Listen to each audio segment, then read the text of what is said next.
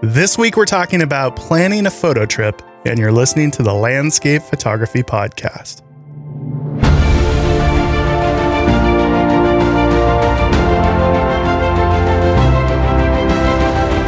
Greetings, everyone. I hope that you are all well. This week we're going to be talking about planning a photo trip. It's one of those questions that comes in pretty often when I ask for show suggestions, and I think it's because it's honestly, as a photographer or as a nature photographer, it's one of our favorite subjects. There are few things more exciting than planning for a trip, especially if it's somewhere, if it's a destination that we've been looking forward to for a long time. Because a lot of us don't have the opportunity to travel terribly often, we tend to put a lot of pressure on those trips, and we really want to make sure that we get the most out of that trip.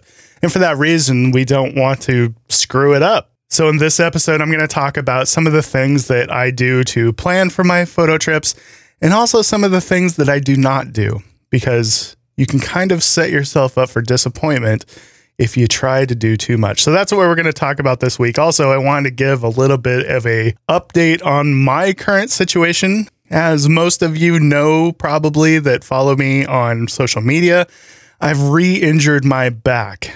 Anybody that's been following me for a while knows that I have a history of back issues. It's actually how I got into photography.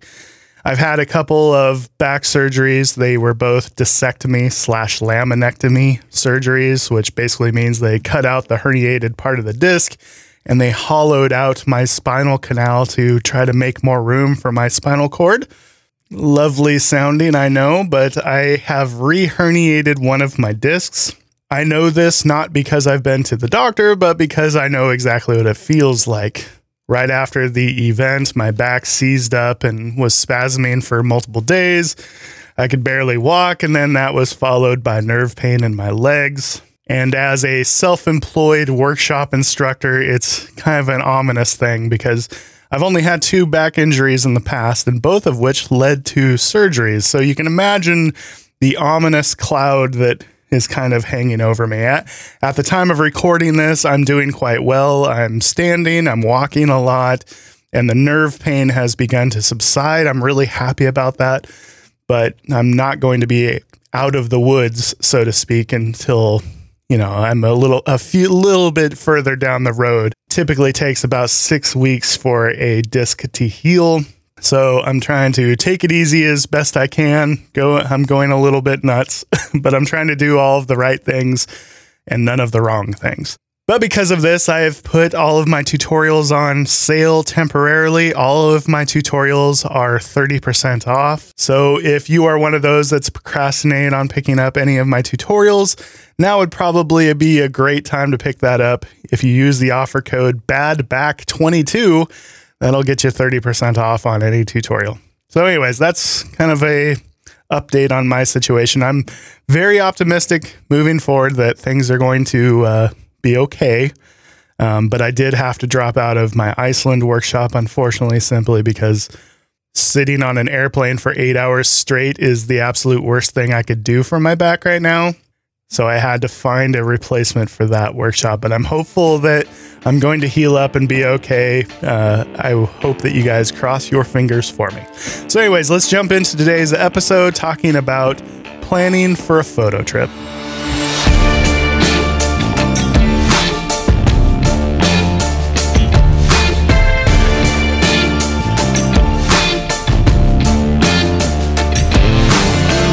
Planning for a photo trip is near and dear to my heart. I think that nature photography and landscape photography kind of go hand in hand with the love of travel and seeing new things.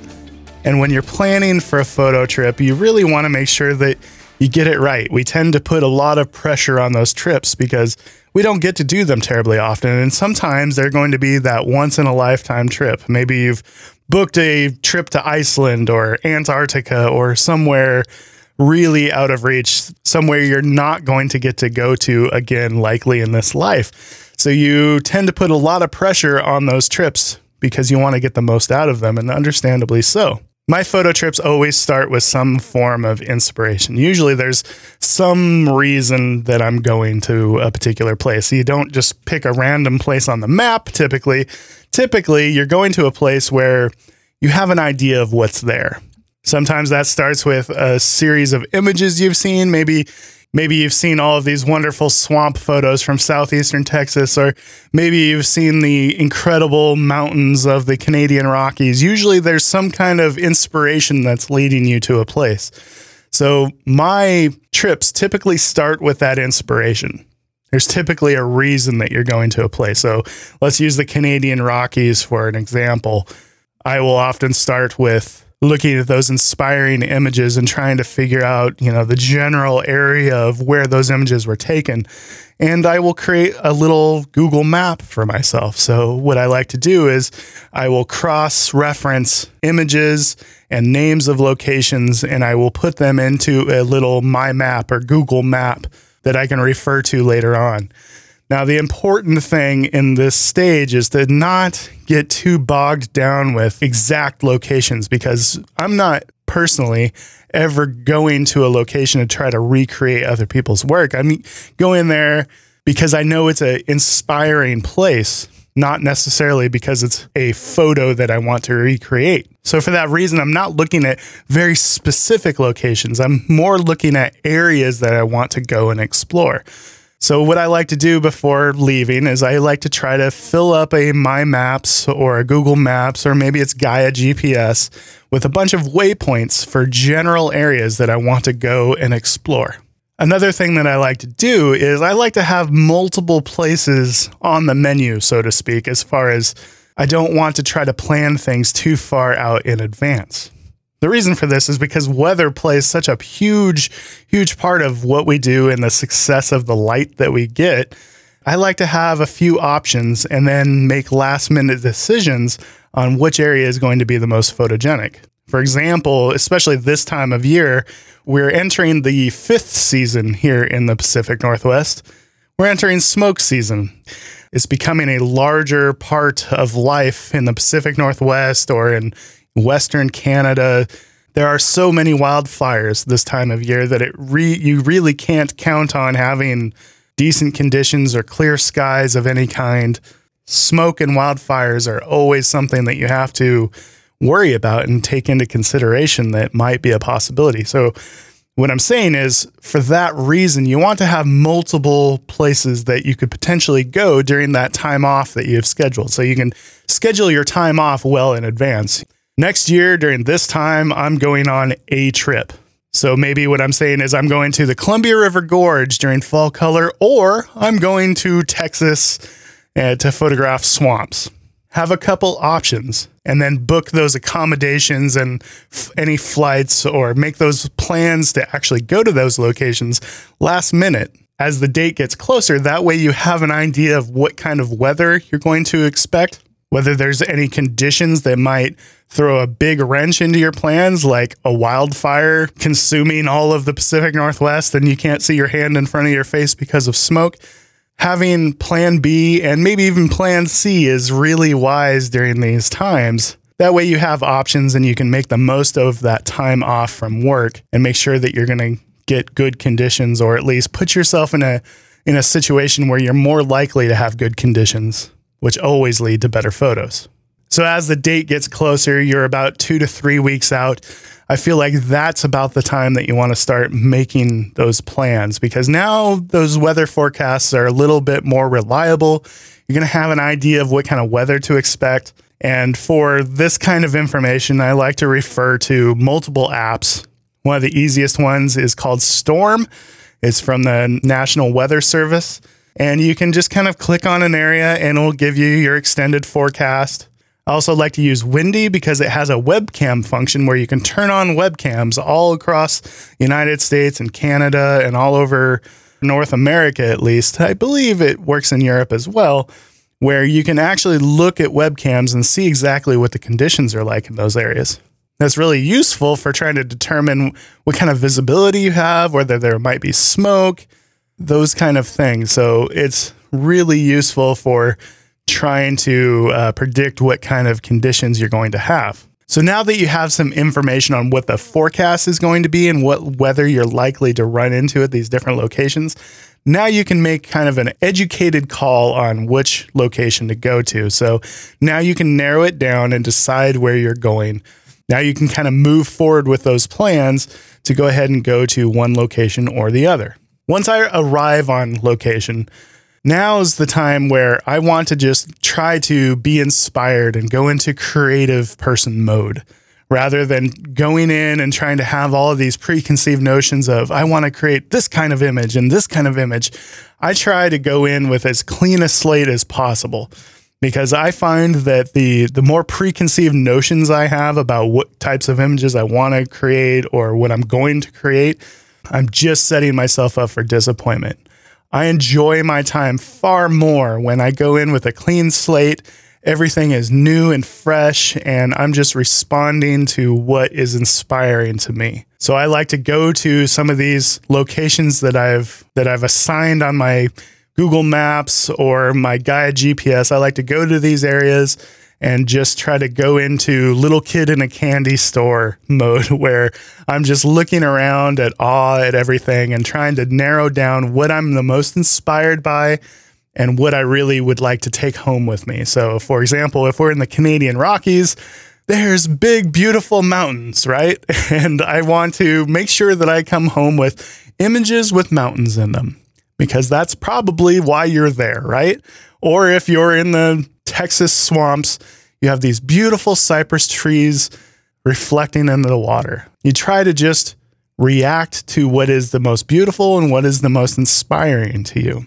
By reacting to what is the most exciting and inspiring to you, it puts you in a more creative mode than trying to squeeze reality into a box. Meaning, I have this preconceived notion of what I want to create. Now I'm trying to find it out in nature. And that is the most frustrating process you could ever go through, because you're more than likely not going to find perfection out in nature. Rather, you're much better off to just respond and react to what you see rather than trying to force nature into your little preconceived notion of what you want to create. Oftentimes when I'm photographing a grand landscape, I start with my background. So I'll try to find those backgrounds that are the most appealing or the most exciting to me, and I try to build images from the background. So I pick my background first, then I try to find other pieces of the puzzle that help tell a story of what it's like to be there. If we're in the Canadian Rockies, sometimes that can be a beautiful beach along a lake. Sometimes it can be framed with trees. There's all kinds of options. And the best process is to not try to force it, just to try to wander and react to what you see. And the more you explore, the more you wander, the more likely you are to find something that is all you, and it's not something that you saw in an image somewhere, and it's not a preconceived notion of what you want to do. Exploring with an open mind is always the most enjoyable part of going to a new place. And it's also just a great way to get into a creative space mentally. I feel like we create our best images when we are in that kid in a candy store mode, when everything is just new and fresh and exciting. And really, that's why we like to travel. We want to see new things. We want to see those beautiful things that maybe you saw in a brochure somewhere. And the thing about those brochures or those images you've seen online, they all pale in comparison to the real thing. If you go with an open mind, things are so much bigger and more impressive in person than they ever are in an image. That's really why you want to go in without those preconceived notions, is so you can fully appreciate the place that you're going to. The more you fully appreciate that place, the more excited you're going to be there, the more excited you are about being there, the more excited you're going to be about the images you make there. Another thing that I tell my workshop clients oftentimes is, like, if you're in a place and you're struggling to make a composition, I always ask myself, if I go home and I tell the story of this place to my family, what would make it into that story and what would not make it into that story? So if I'm in the Canadian Rockies, it might be the mountains, the trees, the beautiful lakes. It's probably not going to be the tourists or the sidewalks or the cars, so I try to include all of those things that I love about the place and exclude all of the things that would not make it into my story. And that's really how I create the building blocks for a composition. I try to include as many of those elements. That way I can have a very detailed, complex composition without it being messy and cluttery and having a bunch of stuff that doesn't really help my story. Building compositions is all about including the things that you love and excluding the things that you don't. Hopefully this helps. A couple of apps that you can really use to help planning these photo trips are, just a simple Google document where you make a checklist of all the different areas that you might want to explore, or a Google Maps document where you can create a My Maps and create all those waypoints. That's another great free option.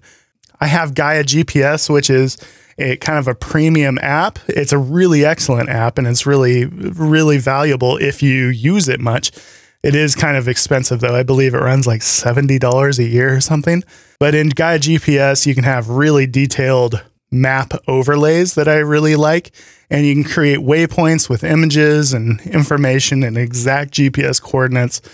And I find Gaia GPS to be really good for planning those trips as well. So hopefully this helps, guys. Hopefully there's a nugget in there somewhere. I hope that you are all well. Remember, if you want to pick up a tutorial, you can do that. Just remember the offer code is BADBACK22, and that's going to be good through the end of the month, which is September of 22.